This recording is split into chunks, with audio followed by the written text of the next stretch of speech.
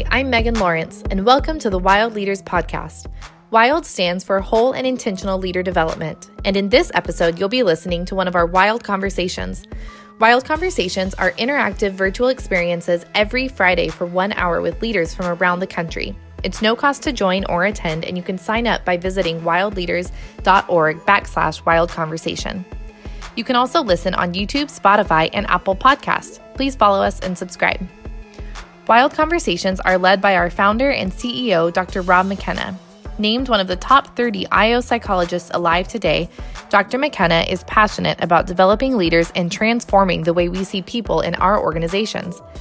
As he will tell you, we have the tools at our fingertips to invest in our people in ways that are meaningful to them and will get the results we need. 30 years of research has taught us how much people learn and grow on the job.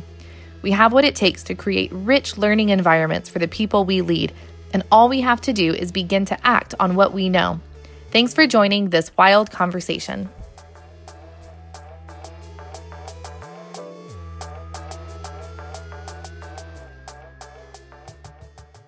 This topic is within the flow of this series on this executive series. And I think it's interesting, even as we thought about what this series would be about, because one of the questions we have is, so if you call it an executive series, does it feel like it relates to people who don't see themselves as executives? And what is fascinating about when you do speak with someone who is in an executive role, sometimes you'll get people talking about very lofty kinds of things, you know what I mean, like organizational speak, because it's what they're responsible for. And so there is a reality that they're responsible for not just a group of people, but a lot of people, and some people that they will never actually meet is one possibility. So they're having to think systemically about those organizations. What I also think is equally fascinating is this. Executives are people who have all the same things the rest of us have. They happen to have a different kind of responsibility. And so when you speak to them, many of them, it kind of depends on who they are, they'll actually go from the organization level to the individual level, and they'll dance back and forth. And so I think it's especially related to this topic of connecting mission to execution. And it was interesting when we named this because, I have to define terms. I have to do that. And so I started thinking about mission and execution, because if you just kind of throw these kinds of words out there, we initially think, well, this is going to naturally be about connecting the why to what we actually do. And from an executive standpoint, or a sort of a leader standpoint who's responsible for a larger system, you're thinking about, how do I connect that why to what we need to get done organizationally? And also, how does that connect to individuals and teams who are needing to execute on a path that gets us to where we're wanting to go? All right. So I think that's at first pass, we think that. But now think about the word mission. Because when we think about the mission is what we're trying to accomplish. The mission does not actually typically define why.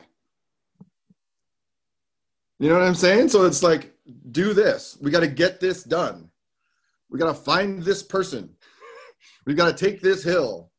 And the execution part is all the little steps that get us to take that hill, right? Whatever that hill is in our life. It's like, so you're with me in that. So kind of what this is about. So let me just tell you where my brain went as I got into this.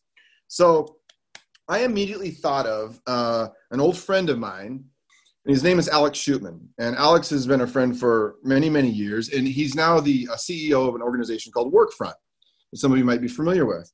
And when I first met Alex, he was a sales executive. And he had a vision that he showed me as I was starting to work with his leadership team that was a part of the fabric of everything that he was trying to do. And it was simply this. It was a 2x2. Getting it done, execution, and what he described as doing it right. Getting it done, doing it right. Now, there's a lot of questions in that. Like, how do you get it done? And then also define for me, what does it mean to do it right? Because there's a whole lot of things like, different people mean different things by that. But I thought it was compelling that he was driven by that. And that vision has come with him into every other executive role he's had, and now into his CEO role. So he came out of the commercial sales space of leading teams in that area, and then moving into being responsible for the whole organization and these different moves that he's made over his career. So he starts there.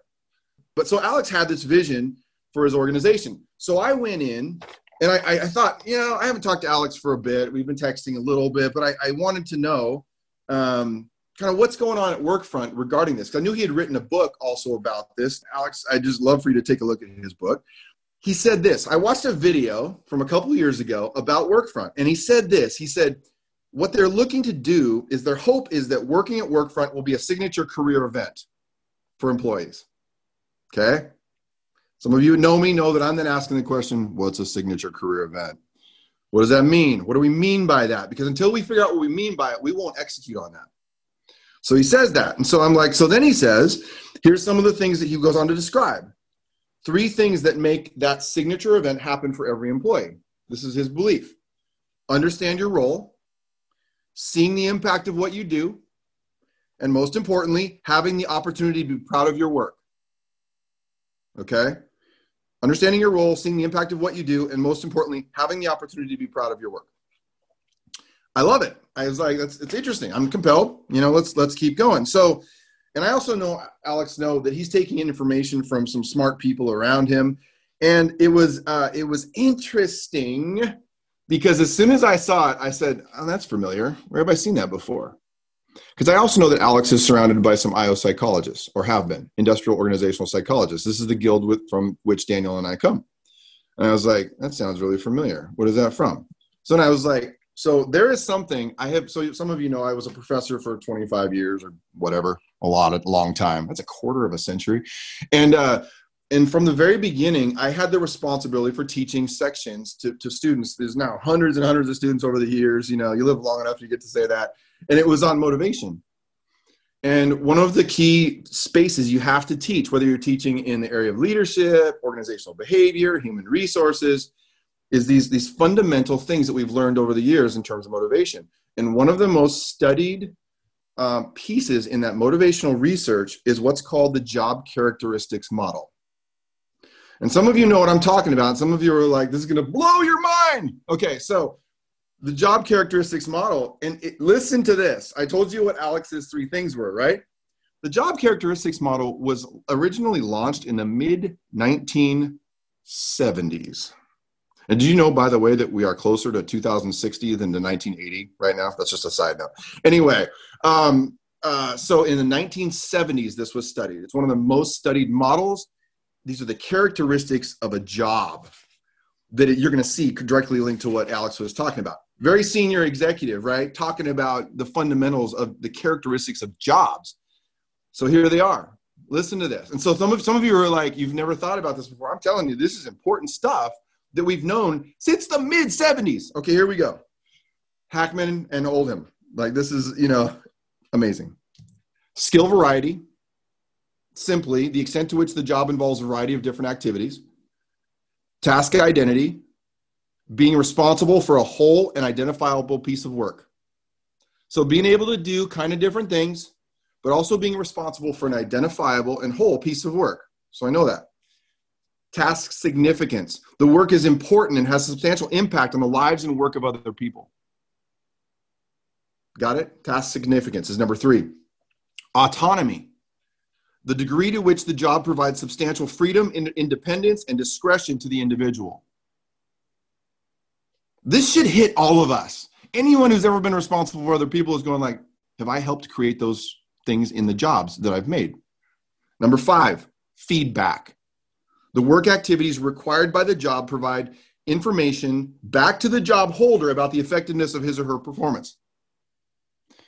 I don't know about you, but as a leader myself, I'm like, holy cow, that's a lot for me to ensure that is in place for every person who works in my organization. But it's important. It's important to be continuing to consider what those 5 things are. So you have those, right? And the feedback one, by the way, the example that's given most often is of sports coaches, because, and I know we have some here, but sports coaches have one benefit. They have lots of benefits and some downsides, but one of the benefits is automatic feedback. There's a scoreboard in almost every sport. So if you're Pete Carroll, you're looking up the scoreboard and you got feedback immediately on how is this going, as I'm trying to perform my job. Now, it's interesting, the job characteristics model, and again, this thing it's so funny that we don't talk about it anymore. This is something that people who have built structured jobs in large corporations, they know you've got to do this. Like, this is what they're aspiring to do and trying to structure. But we're talking about so many other things that we've forgotten. What does it mean to have a job where I feel satisfied, engaged in all that? It's old news, but it's important news. And here's what's also interesting. There, some people criticize this. Any of you are going into your critical brain, there are critiques of this. For example, in the 1970s, we had not begun to think about the interdependency of jobs. Like, what does this look like at the team level? But give those people a break, because think about this. The 1970s was on the heels of the Industrial Revolution and on the heels of Frederick Taylor's work in scientific management, who was, by the way, one of the most beat up people in organizational behavior because he founded scientific management trying to study and treat people like machines and how many steps it takes for me to get from this machine to that machine. Give him a break, because at least someone was starting to think about efficiency. You know what I mean? Like, at the time, at least that's what was beginning to think. Now, what was happening in that transition moment in the 70s, and I could tell you about all the variables that began to be studied through the 80s, 90s, and so on, is that there was beginning to be this connection between that robotic part of getting the job done and our humanity. It was coming. And so that's where I'm going next. That's where I'm going next. So listen to this. Those 5 characteristics of a job, they were important because the idea was, when these jobs have these characteristics, that certain psychological states will emerge for human beings. So what it means is people will think and feel differently if those characteristics are there. So listen to this. Number 1, experience meaningfulness of the work performed. Number 2, experience responsibility for work outcomes. And number 3, have knowledge of the results of work performed. Are you with me? So it's like, I'll have knowledge of the results. I'll be able to see, I'll feel responsibility for the work outcomes, and I'll feel some meaningfulness connected to that work.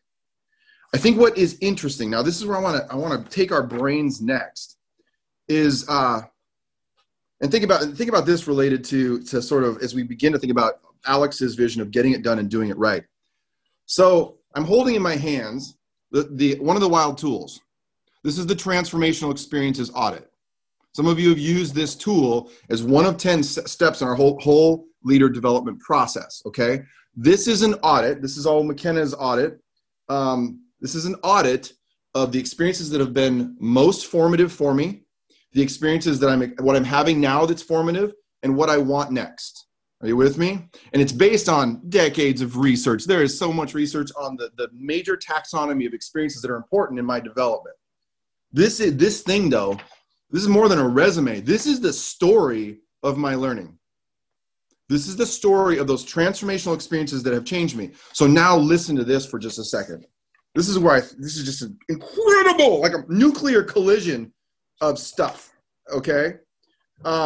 Okay, so on this side of your brain, hold this. We know skill variety, task identity, task significance, autonomy, and feedback are important. All right? That's pretty mechanical, to be honest. And it's important mechanics. If we got those things in place, people would be more engaged. They'd be more satisfied. They would begin to perform better. So think about the jobs in your organization, especially like small to mid-cap companies, like where maybe you haven't thought about that before. If you're in a nonprofit, like what would it mean if we were intentionally thinking about just trying to do these things would probably be a first step. But now watch this. This is like structure of the job. Pretty robotic and important, okay? It relates to the psychology. Now, let me read you 3 of the experiences that we know from research are transformational in a person's life, okay? I just kind of randomly picked 3. Number 1, calling. You experienced a moment when you felt called to a specific or more general transcendent purpose, something beyond you. You felt summoned to do something way beyond you, okay? Think about that. Hold the job characteristics over here. Calling. Number 2, leading alone. We're dealing with so many leaders who feel this right now in leading in a virtual context. Here's the definition of leading alone, if I could find it, because it's somewhere here. Where is it? Oh, here it is. Okay. Next page. About to throw all my notes. You were responsible for leading a group or organization without any other staff to support you. That's what it felt like. And then the last one I was going to tell you is becoming a manager. The moment that people become a manager, and I could also talk about changes in scope. I could talk about turning an organization around. All these experiences we know are important for people. Those experiences, and for those of you who use this tool know what I'm talking about, there is your humanity in it. Because leading alone isn't just powerful because it's like this structural thing. It's because it affects our identity. It affects these skills that we learn. How do we inspire people? Or leading without authority is one of the other experiences. And so what I think is so interesting is beginning to think about a whole perspective.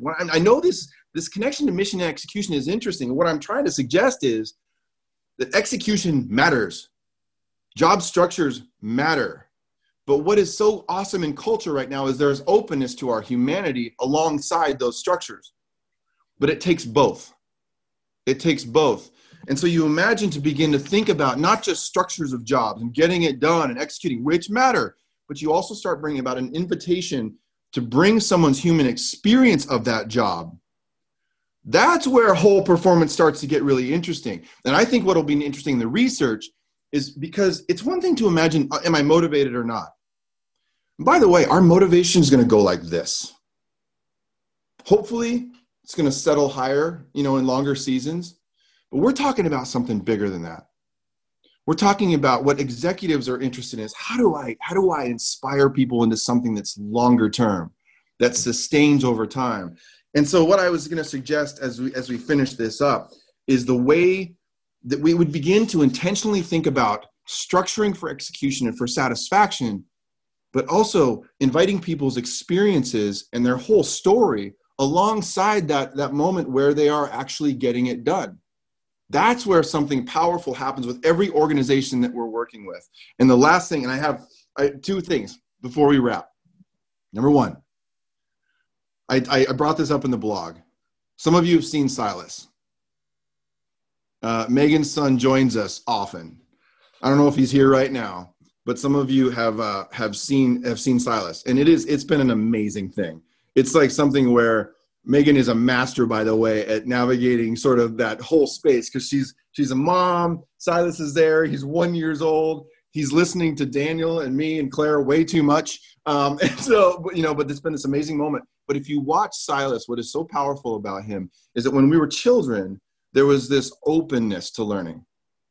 And you watch him on a screen and he's distracted and he's taking it all in. He's trying to figure out how this works. And he shows his frustration if Megan doesn't give him something that he wants in a moment. But then all of a sudden, I can learn from that too. And there's this wide openness. And that what we do as we grow older is sometimes we begin to so focus in on one thing and one task, which is important as adults, that we begin to sort of, we lose some of that openness sometimes in our efforts to focus. And what I'm suggesting is the possibility that we could actually do both. And that we could live, I'm not saying we all have to go back to being 1 year old. That's Silas's job right now is to take it all in. But that instead of walking around like adult infants, where we're all over the place, that we also would maintain some of that younger capacity while also keeping our and we set up structures for people where they could focus and where they could be engaged and they could see that. And so here are my final three things that I put in the blog as sort of as prompts for this conversation. I said this. One thing I would suggest is that we wire for execution. For some of you, take those job characteristics and say, how can I wire those into jobs more effectively? Scaffold for learning. Create systematic pathways for seeing employees and understanding their experience and lessons they're learning and inviting them forward with those things. And then third thing is building on purpose, something that would more deeply sustain us for the long haul. Thanks for joining this wild conversation. If you'd like to learn more about Wild Leaders, visit us at wildleaders.org. If you want to purchase the Wild Toolkit, visit wildtoolkit.com. If you'd like to join the interactive live recording with other leaders, sign up at wildleaders.org/wild conversation. I'm Megan Lawrence. Have a great day.